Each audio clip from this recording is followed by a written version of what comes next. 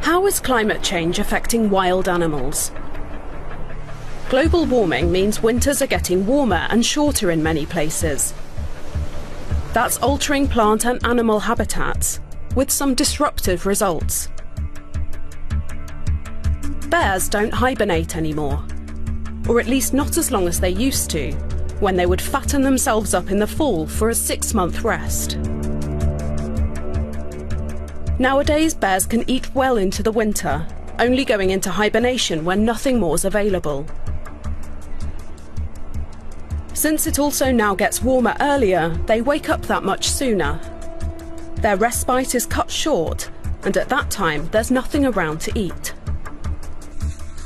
That makes bears aggressive even towards humans, who aren't normally on their menu.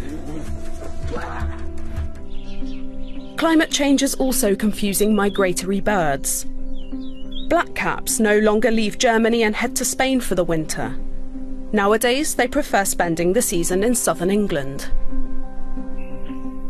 Blackbirds and robins can even stay put, depending on local weather conditions. Long-haul species like storks and cranes still follow their genetic programming and set out on annual migrations. But the rapidly expanding deserts in Africa, combined with steadily dwindling sources of food, are making life tough for them. Among fish, research has shown that salmon are up to 8% smaller than a few years ago. Climate change is the prime suspect here as well. Salmon mature faster in warming oceans and return at a younger age to spawning grounds in the upper reaches of the rivers where they came from.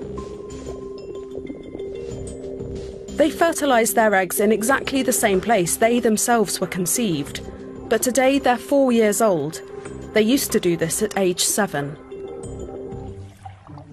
Climate change is also threatening the green sea turtle with extinction. Each season, a female lays up to 600 eggs in the sand. Her offspring hatch after 2 to 3 months.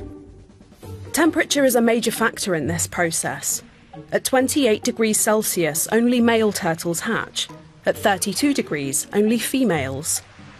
In northern areas of Australia's Great Barrier Reef, nearly all the offspring are now female and can't reproduce for lack of males. The WWF says climate change threatens around half of all animal species in the world's prime natural habitats with extinction.